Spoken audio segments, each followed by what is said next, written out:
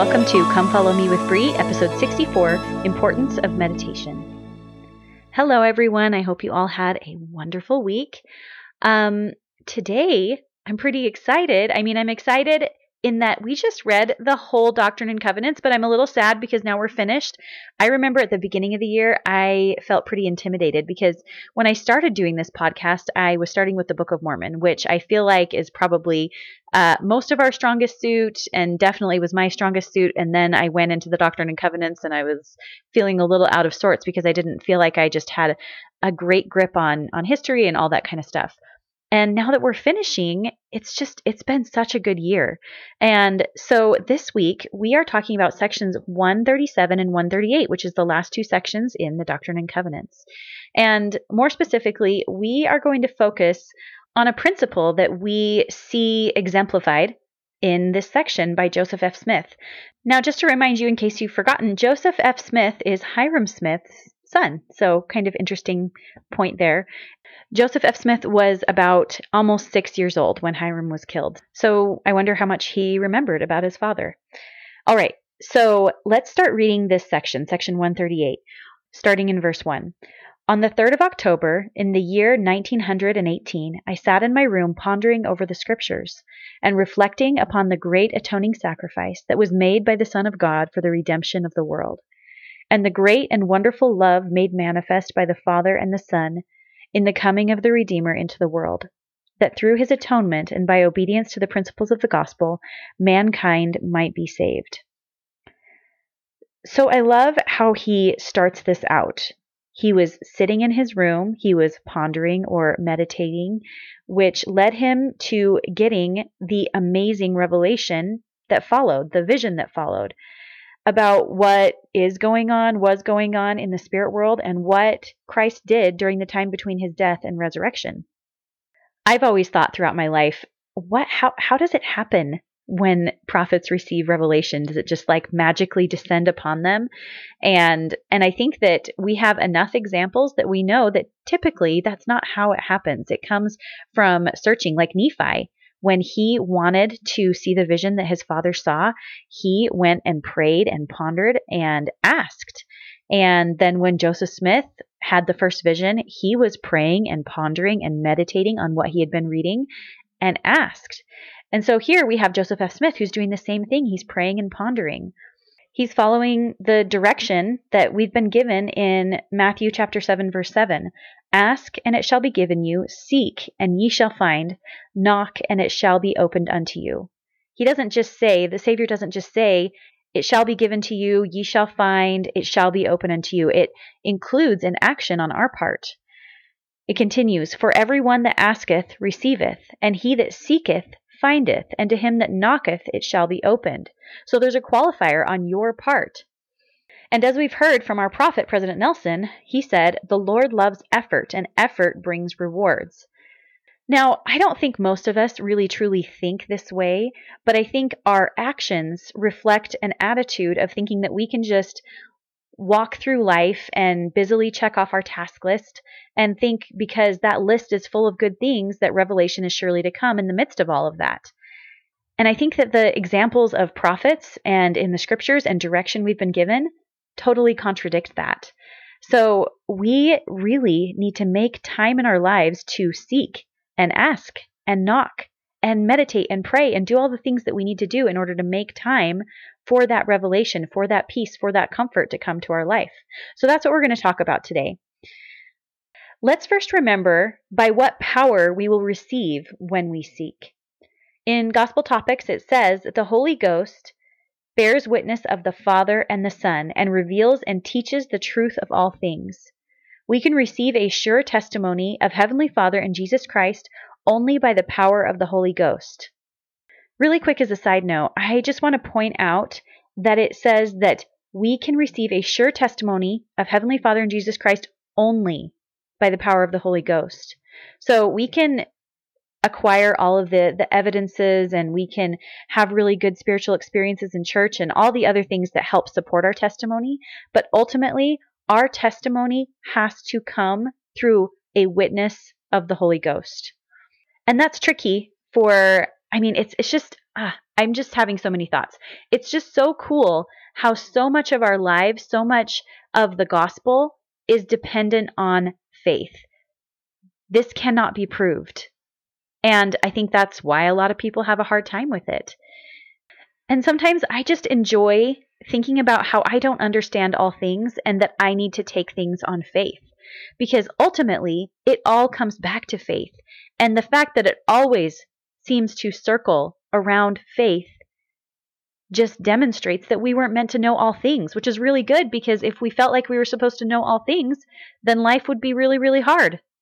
All right, Gospel Topics continues. His communication to our spirit carries far more certainty than any communication we can receive through our natural senses.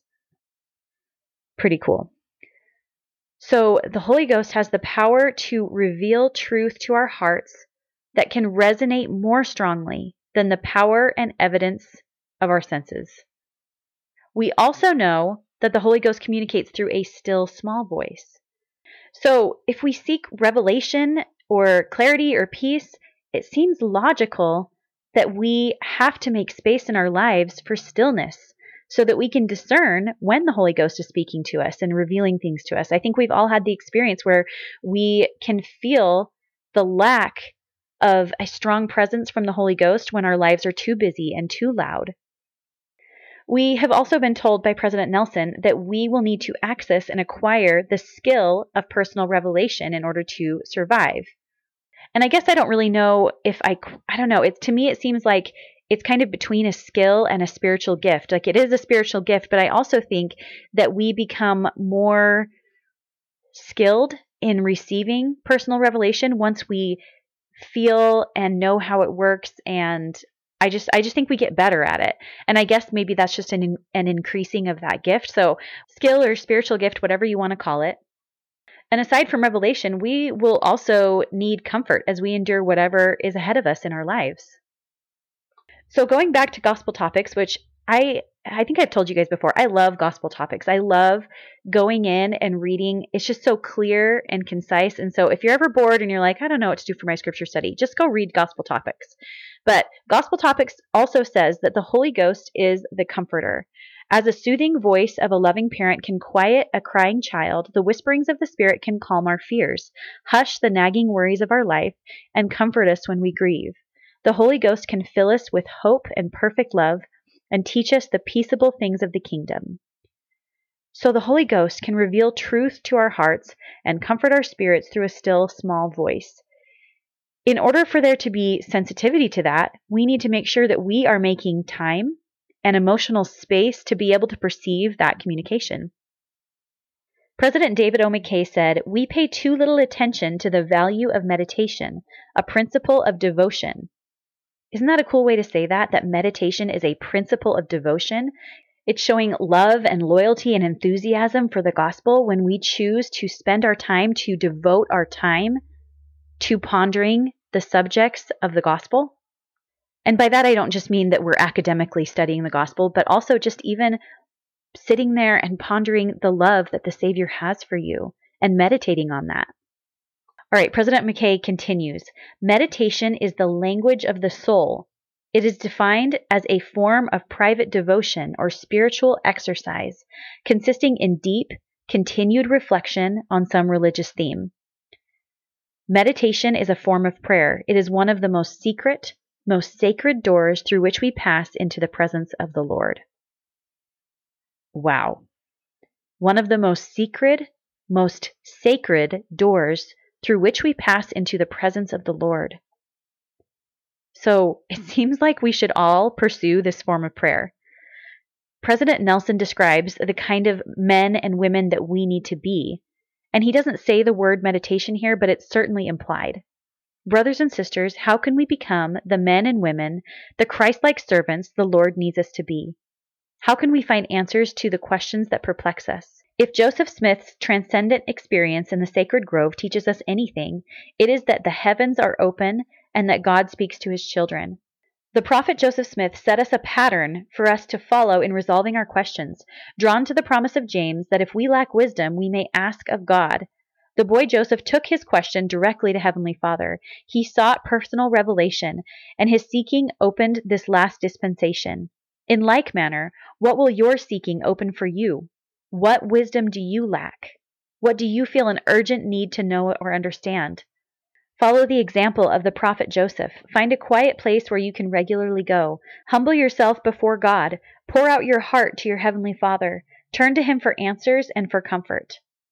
Pray in the name of Jesus Christ about your concerns, your fears, your weaknesses, yes, the very longings of your heart. And then listen. Write the thoughts that come to your mind. Record your feelings and follow through with actions that you are prompted to take. As you repeat this process day after day, month after month, year after year, you will grow into the principle of revelation. Does God really want to speak to you? Yes.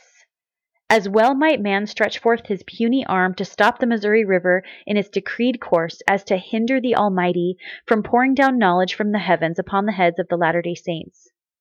You don't have to wonder about what is true. You do not have to wonder whom you can safely trust. Through personal revelation, you can receive your own witness that the Book of Mormon is the Word of God, that Joseph Smith is a prophet, and that this is the Lord's church.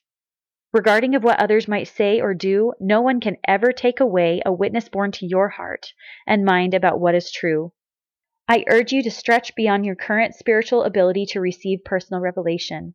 For the Lord has promised that if thou shalt seek, thou shalt receive revelation upon revelation, knowledge upon knowledge, that thou mayest know the mysteries and the peaceable things, that which bringeth joy, that which bringeth eternal life. Oh, there is so much more that your Father in heaven wants you to know. As Elder Neil A. Maxwell taught, to those that have eyes to see and ears to hear, it is clear that the Father and the Son are giving away the secrets of the universe. Man, I love that talk. So now that we've established the importance of stillness and prayer and asking and seeking and meditation, let's talk about the reasons that it can be hard and then how we can hone that skill. I, for sure, have a hard time sometimes with stillness. My sisters and I, sometimes we talk about something that we enjoy, about something that we seem to have gotten from our mom probably, is that we don't mind being bored. We can just sit there and really have no plan, and we are just fine. We don't need to be going places. Even when we're on vacation, we're happy to just sit there and be with each other. And even if we're being really boring and not even talking, we're just content. But somehow that doesn't translate very well to me with stillness when I am meditating. And I think that's because it's a very different form of stillness. And I don't think it's unusual to have a hard time with this type of stillness. When I am trying to meditate or pray, I find that I get bored quickly and my mind wanders, and I often get distracted by what I need to get done next. I know that one thing that gets in the way of my stillness is not the actual tasks that I have in my day on my to-do list, but just the emotional burden of knowing how much I need to accomplish that day. I could for sure fit 10 minutes of meditation in logically into that long to-do list that I feel like I have every day. But the weight of that list in my mind leaves me feeling frantic and unable to commit to stillness. Any of you relate to that? I feel like we all kind of feel like that sometimes. One of my main primary prayers throughout my life has always been asking for help being the person that I want to be, accomplishing what I want to accomplish, and being good about following through with all of my obligations. And those obligations include obligations that I have to my Father in heaven, covenants that I've made to always remember Him and to dedicate my time and my effort to building up the kingdom of God. And I'm sure most of you can relate that sometimes that part, that most important part, gets put on the back burner, gets put last, because Heavenly Father generally is not there reminding us and saying like, hey, you were supposed to meet with me at 4:00, and it just slips through the cracks. So anytime I pray about this, about wanting to be the kind of person I want to be and being able to do all the things that I want to do, the prompting that I always get when I'm praying about this is put Him first. Put the Savior first in front of all of my tasks. And I feel a promise when I feel that prompting that the rest will work itself out. And man, I feel like right now I am off track. I need to get back in that mindset because truly, I 100% believe that He will help me accomplish what I need to the rest of the day if I consecrate my first time of the day to Him. I truly have had a really hard time the last 3 months or so. I feel like I'm just spinning my wheels. I have too many obligations. I've been going out of town a ton, and it feels like I just don't have time to do any of the things that I really want to do because I'm so busy doing all the things that I, quote, have to do. And it has been exhausting and honestly fairly unfulfilling. When I started preparing this episode, I didn't know at the time that this was going to be so specifically a message directed at myself. Everything I'm telling you today is exactly what I need to hear right now. And I hope it's perhaps something that you need to hear as well. I know that I need to put Him first in the time priorities of my day. And by doing that, I know that the rest will fall into place. And I know that for sure, especially if you are praying for it. I think you can ask Heavenly Father and say, Heavenly Father, I feel like I don't have time to do this, but I have faith that this will be worth it. And I also have faith that Thou will help me make up the difference. And I believe He'll do it. Now, that doesn't mean you shouldn't still make very wise choices about how to spend your time and what to commit your time to. But doesn't that seem just such an obvious fix to I don't have time to read my scriptures or I don't have time to meditate or pray? Of course He'll help you with the rest of your day. Just dedicate a little bit of time to Him. And this suggestion that I always get from the Spirit, it's kind of interesting to think about how when I hear someone give me suggestions, like my husband, about what might work to help me be more efficient with my time and my mind, or actually out loud, I might argue back with him why that won't work. But when I feel the Spirit tell me to put the Savior first in my day, I cannot convince my mind to argue back because I know that it will work. Another thing I struggle with being still is that I have a hard time sitting still sometimes. Kind of for the same reason that my mind won't be still. I just feel like I need to get up and do something. And I think my encouragement there would be to find out what works for you.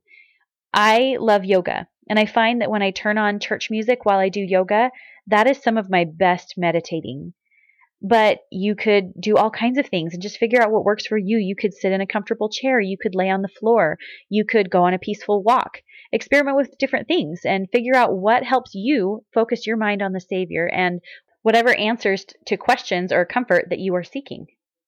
Another problem that I know I run up against, and I know I have heard other people talk about running up against this problem, is they feel like they don't have a peaceful place to go that would allow for some stillness.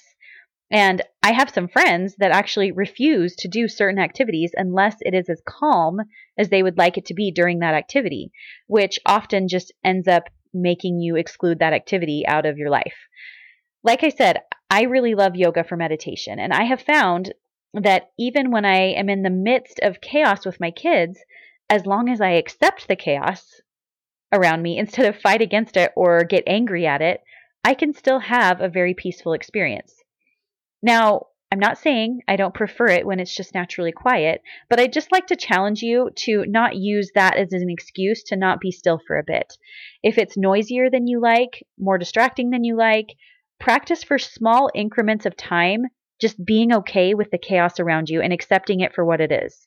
You'll be surprised how much peace you can find even in the midst of that. And when I say practice, I do think you should start, if you struggle with that, start with a small amount of time. Because if you just try and start, okay, for 30 minutes, it's going to be chaotic in here, and I'm just going to feel peaceful the whole time. If that's something you struggle with, it's probably not going to work. Try just putting your hand on your heart and breathing deeply for 30 seconds. There's a reason that they call meditation practice. It's a skill that you can improve. It's an exercise for your brain. Hard at first, and then eventually, slowly, can be made easier.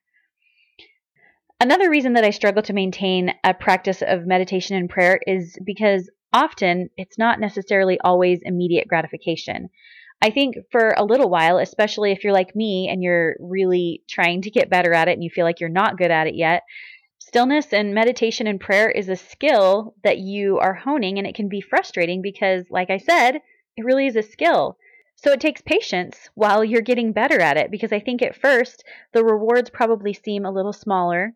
And then as you grow, like President Nelson said, into that principle of revelation, you are able to get more satisfying results as time goes on and as you are more consistent with it. This weekend, I gave a talk at my 8-year-old son's baptism, and I talked to him about baptismal covenants. And I told him how each covenant, including baptism itself, can be traced back to following the example of Jesus Christ. There's bearing your testimony, bearing his name. That's what Jesus Christ did all through his life, always giving glory to the Father, always bearing testimony of the Father. There's bearing one another's burden. What did Christ spend his life doing? Serving others. So just like those things are following in Christ's footsteps, I think that we can also follow in Christ's footsteps by learning to pray and meditate better. Let's read some examples of how we see this demonstrated in the Savior's life. Mark chapter 1, verse 35. And in the morning, rising up a great while before day, he went out and departed into a solitary place and there prayed. And then Mark 6, verse 46. And when he had sent them away, he departed into a mountain to pray. Luke 21:37. And in the daytime he was teaching in the temple, and at night he went out and abode in the mount that is called the Mount of Olives. It's clear that the Savior set aside time to communicate with his Father. And just like so many other things in our lives, here is yet again another way that we can follow in his footsteps. I want to end with President Nelson, what he said in the last General Conference. My brothers and sisters, I plead with you to make time for the Lord. Make your own spiritual foundation firm and able to stand the test of time by doing those things that allow the Holy Ghost to be with you always. Never underestimate the profound truth that the Spirit speaketh of things as they really are and of things as they really will be. It will show unto you all things what ye should do. That's what I want to leave with you this week. Do what President Nelson has asked us to do and make time for the Lord. And I can promise you that that consecration of your time will bring you blessings more than you could imagine. And I say these things in the name of Jesus Christ. Amen. Thanks so much for listening this week. As always, it's so helpful for me when you guys share. If someone popped into your mind while you were listening or right now, just send it to them. We all spend enough time sending and sharing media that doesn't matter a whole lot or even isn't uplifting at all. And so when we hear and feel something good in our spirit and have a prompting to share it, let's make sure that we're following through with that, whether that's me or another podcast or a video that the church puts out. Just share. Share as easily as you would a funny cat video. I don't know. Maybe you guys don't like cat videos. I kind of like cat videos. Anyway, getting off topic. Just share, and I'll talk to you again next week.